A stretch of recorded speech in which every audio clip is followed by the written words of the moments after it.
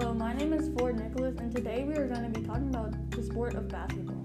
Basketball is a very competitive sport where two teams try to get the ball into the other team's hoop. Each team has 5 players on the court with 5 different positions. The positions are point guard, shooting guard, small forward, power forward, and center. At the beginning of the game, there is a tip-off where the two team centers jump for the ball, and whoever gets it has the ball for the beginning of the game. When the game starts, there's 4 quarters with 12 minutes in each quarter. After about 2 quarters, there is halftime, which is 15 minutes long, and the coaches and players get to rest and talk about their game plan for the game.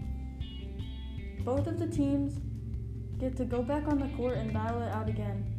At the end of the game, the buzzer rings and both of the teams shake hands and congratulate each other on the win. And that is about basketball.